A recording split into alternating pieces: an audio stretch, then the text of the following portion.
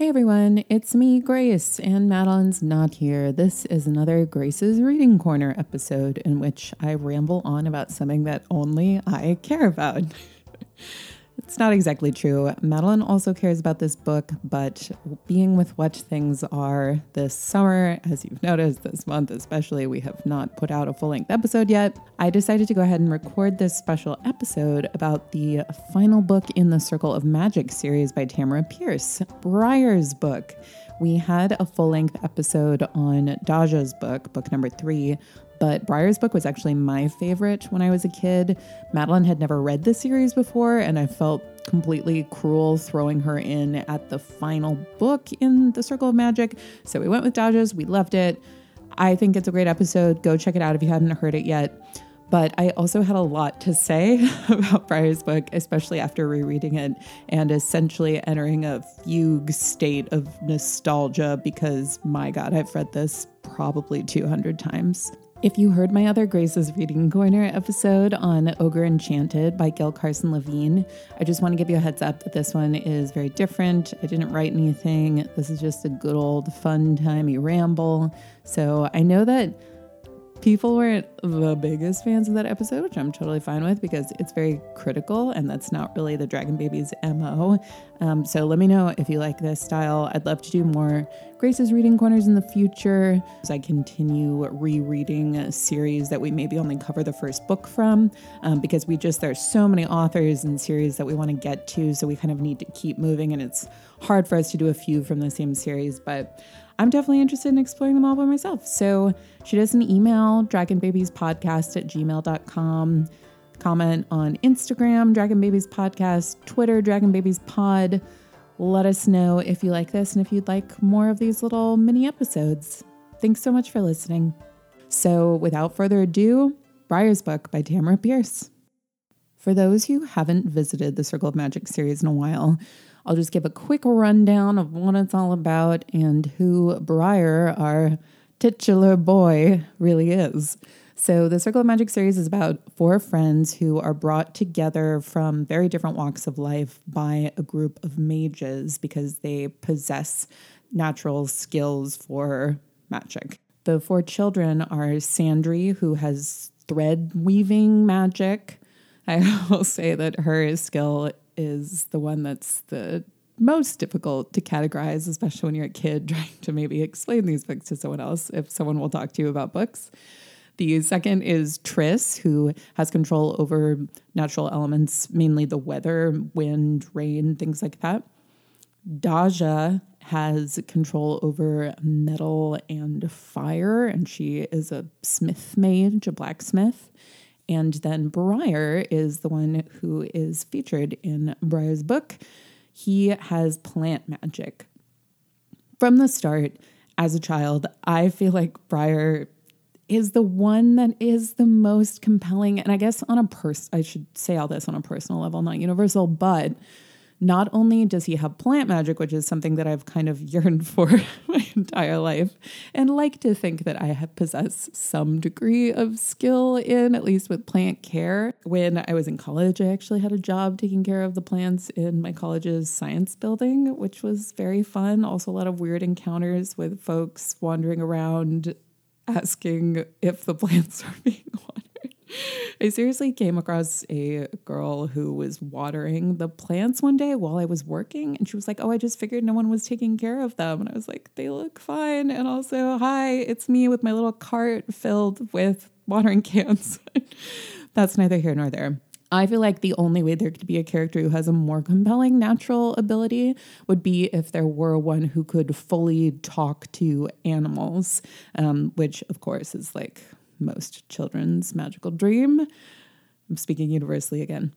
Anyway, not only does Briar have plant magic, he's also someone who is referred to throughout this series as a former street rat because he was a homeless boy who was living in kind of the sub-society in the sewers of the town that he grew up in, Hajra, and he was also a thief.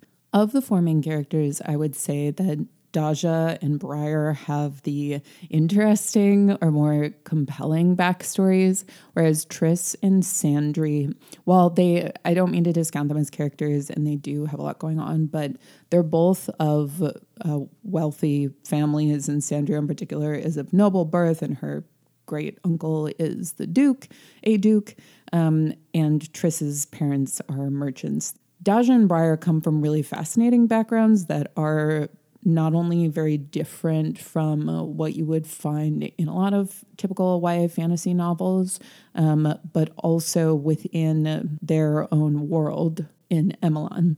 Daja is a trader. We talk at great length about her and trader culture in our Daja's book episode, so check that out.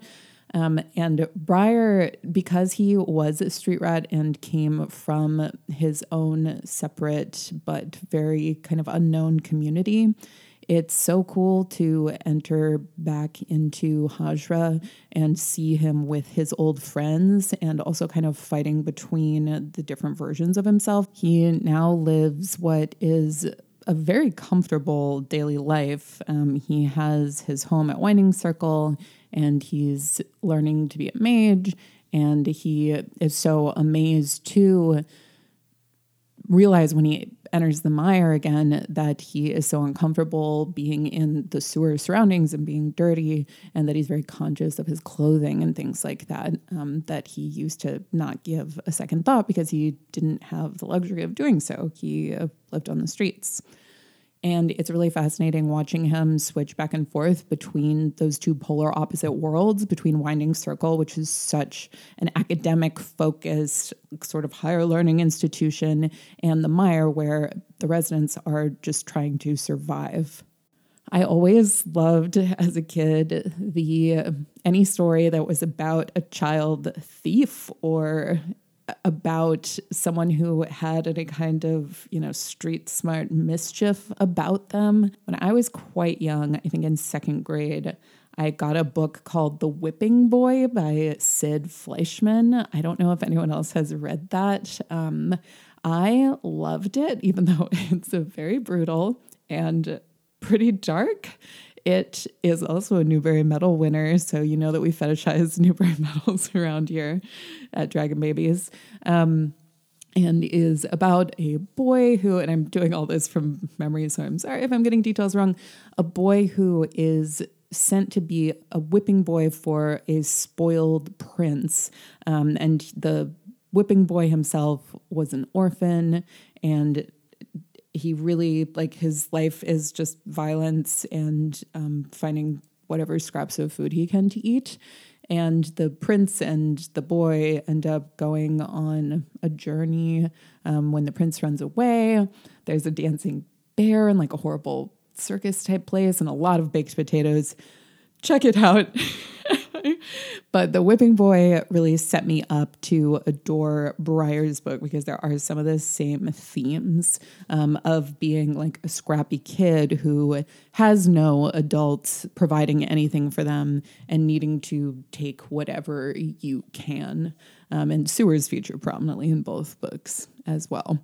Speaking of reading about sewers at length, definitely more difficult to do as an adult. I think as a child, you see everything in a fantasy book as just kind of in this nice light. And even as people are talking about how horrific the smell is and that there's human waste floating by, also bespelled human waste that has brought a deadly pox to the neighborhood, which makes it much more frightening than just poop, just frightening enough, is much more upsetting. And I am always impressed by Tamara Pierce and the veracity that she brings to all of her work, even if it's about magic, even if it's set in this really fantastical realm. It always feels true, even when it is about something like walking through a sewer. Speaking of the blue pox, it is a much more interesting enemy and source of conflict than my child reader self, maybe gave it credit for.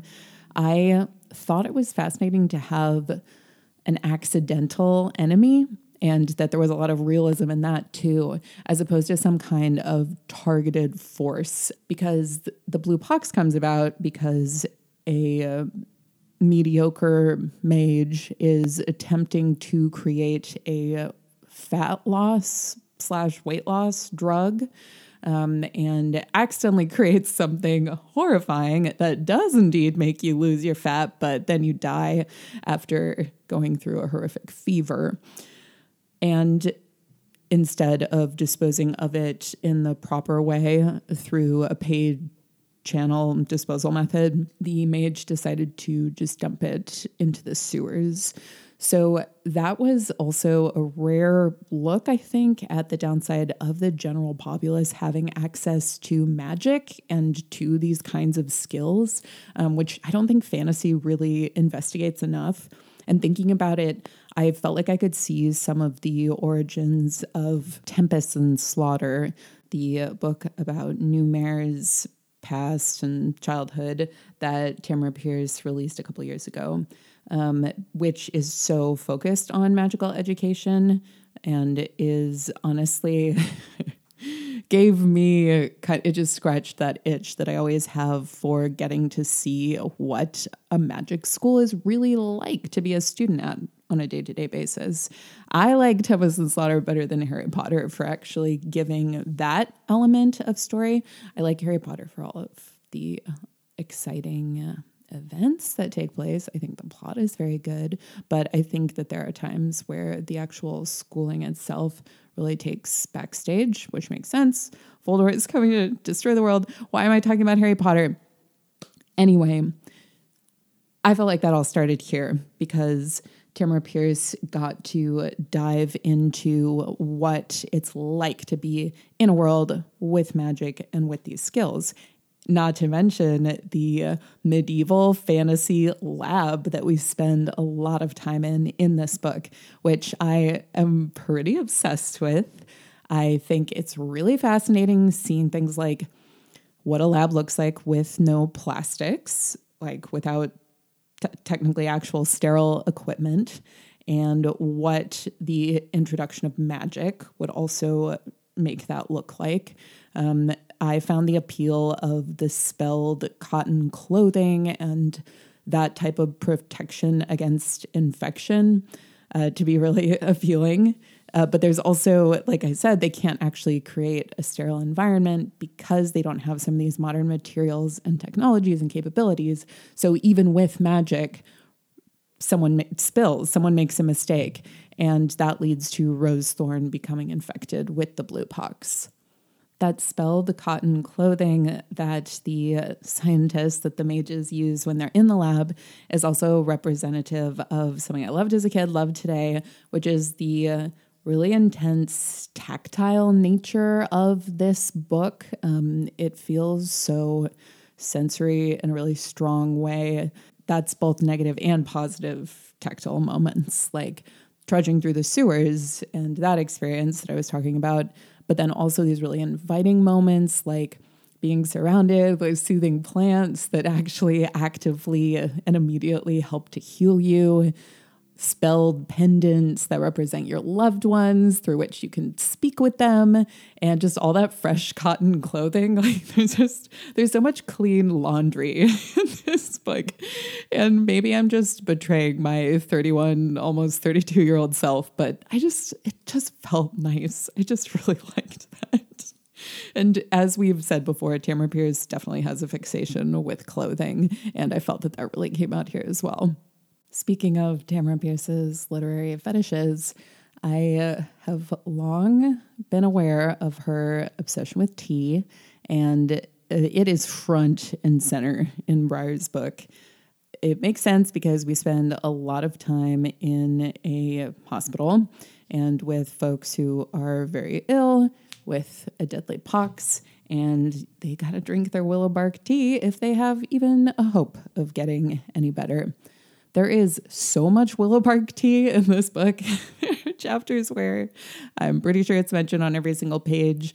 And even though it's also described as disgusting just about as many times as it appears, I really crave it. And after reading this book, I just want to drink like 20 cups of tea until I fall down in my own little tea puddle and can't go on.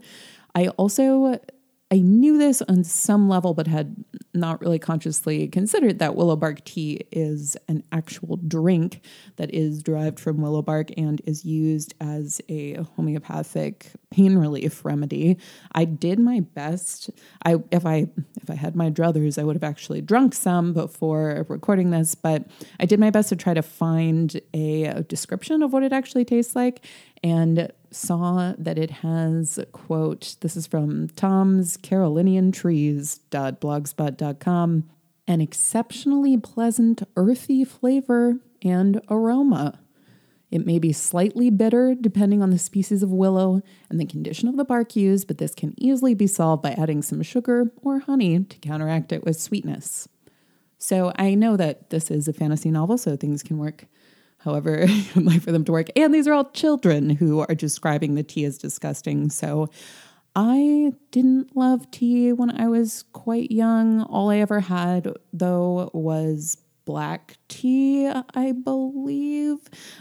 So it's kind of hard for me to say, just like the Lipton's black tea. So I don't know if herbal would have been more appealing, but I do understand the kids describing it that way. And sadly, that's like most of the food that we get in the book, because we're in quarantine a lot of the time and people are very ill and they're not interested in feasting. Like, I get it. But I do appreciate the respect and honestly worship with which tea is treated.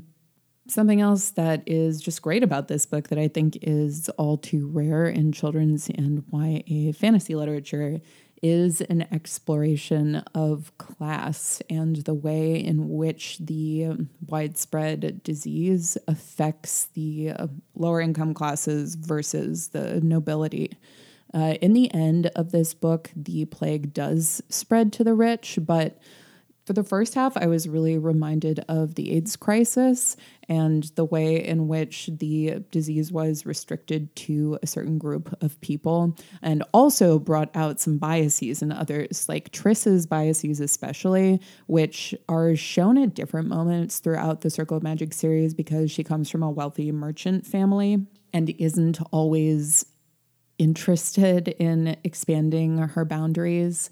Although she always recognizes the wrong in the things that she has said after the fact, she still has some unpleasant moments. And there are some of those here where she is furious that because she can't look past her friendship with Briar and her anger, and Rosethorn as well, and her anger at the two of them being trapped in quarantine because they visited the mire and because they're helping Flick, Briar's friend, who is very sick, and saying that they should be able to just essentially leave the poor folks by themselves to all get pox and die. And that's also connected to Briar's ability to kind of switch between these two worlds, going back to his past and then into his present, and allowing folks from both to communicate and coexist with each other. So I really enjoyed that, and I thought that that was very important.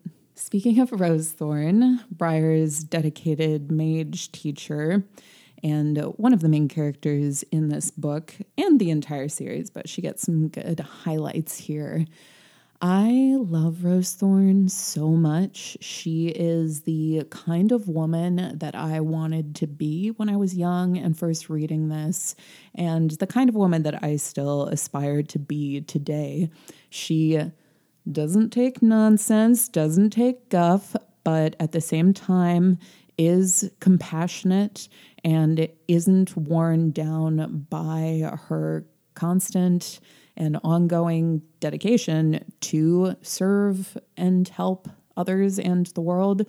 And she's also, fascinatingly, I think, a bit of an introvert. This isn't articulated in the book or anything. I'm editorializing a little bit, but when she is quarantined and trapped with people and forced to be a nurse, and then after that, forced to work in a laboratory with a large team to try to come up with a magical cure for the pox, she becomes so exhausted and depleted, and Briar has to bring her plants to help perk her up and give her some sunlight. And she says in one of those moments that she just isn't meant to be nursing, but that she's going to do it because she's there and she knows what to do. And there are people that are dying and she is committed to that. I'm just so impressed by her. And I think she is such a special teacher. I love that we get this really intimate look at her afterlife because Briar goes to save her after she has died when she is very, very ill at the end of her pox journey. And her afterlife is a giant, unkempt garden for her to work in, filled with mosses and vines and battling weeds around the trees and bushes and flowers. And she doesn't want to go home because she's ready to move forward and she's been in pain and she's been so sick. But Briar drags her back in the end, and both of them really gain family in one another. And something I love about this series is that there isn't romantic love, but there is such deep and abiding friendship love. And I think that's so valuable for kids and adults too, to experience. I mean, your relationships with your friends can be just as rewarding as romantic relationships. And as you know, Madeline and I both hate it when fantasy stories have to end with a marriage between the main character and their prince or princess or whoever else it is that they helped along the way and have exchanged a few paragraphs of dialogue with. So I love the way that we get to see everyone's relationships grow throughout this series and that it culminates in them all just essentially being happy to go back home together and continue to learn and teach one another. That is so satisfying and also really touching. And, you know, it makes you jealous that you can't head on into Winding Circle with Triss and Sandry and Daja and Briar. Rereading Briar's book also led me to really respect the way in which Tamora Pierce structured the entire Circle of Magic quartet. We get the personal spotlights on each of the 4 young mages with each of the 4 books, but this book also offers a culmination of each of their skills that they've been working on and honing, as well as the friendship between the 4 of them that I mentioned. Even though it's technically Briar's turn, because of the way that the pox affects their teacher, Rosethorn, and their group as a whole, they each get an opportunity to wield their craft in an impressive way. And I think that is really appropriate for book 4 in the quartet without it having to feel like there needs to be some kind of massive battle. We talked about this in our Daja's book episode, but these 4 books are smaller scale and more personal than a lot of other Tamora Pierce series, because while there are large scale and significant events that happen, the series is more concerned with the personal growth of each of the characters than some kind of political or military or religious movement that's taking place, as with like the Lioness Quartet, with Wild Magic and Protector of the Small. I mean, really everything's set in Tortall, but this is Avalon. This is different. And I just like that. I like getting that kind of breath of fresh air.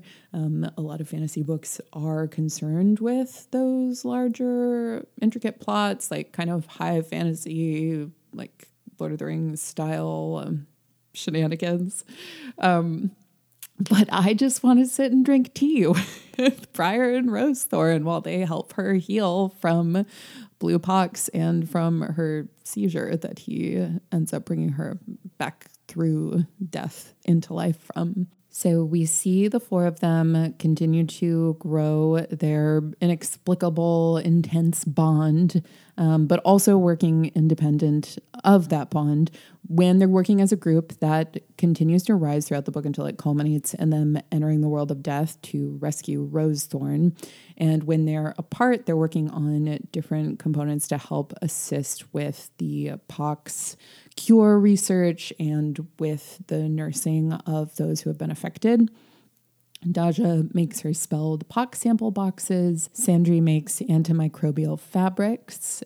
Triss attempts to turn away the storm that ends up rising the sewer levels and spreading the pox, and also cites that the pox is magical in nature, which is a very exciting moment in the lab. There's so much fun with STEM in this book. And Briar's revitalization of Willowbark, and then just some simply excellent practical lab work, which I can always appreciate. It's interesting to revisit this book because when I was young and reading a lot, I thought I was going to be a doctor or work in a lab, something along those lines, something in a scientific field, which is very different from the way that my life ended up working out. But I'm very happy, no regrets. But I do like remembering like young Grace getting excited about the sciencey moments of this book. And I think that that's pretty telling too. And I'm sure there's other science-minded kids who appreciated it as well. So those were all of my reminiscences and realizations while rereading Briar's book. I would love to hear what all of yours are, if you've reread this recently or if listening to this has brought anything back for you. So please get in touch and let us know your own feelings. We are on Instagram at Dragon Babies Podcast, Twitter at Dragon Babies Pod. Our website is dragonbabiespodcast.com, and you can shoot us an email at dragonbabiespodcast@gmail.com. We are a little behind in answering emails right now, so my apologies if you have one waiting that you haven't heard back from, but we will respond soon, and we read them all immediately and love them so much. So I really appreciate all of you for writing. Thank you so much. Thank you for listening. Hope you are having a great August. We will be back soon with a normal full-length episode. We're recording it this coming week on The Arrows of the Queen by Mercedes Lackey. So stay tuned for that. Happy reading.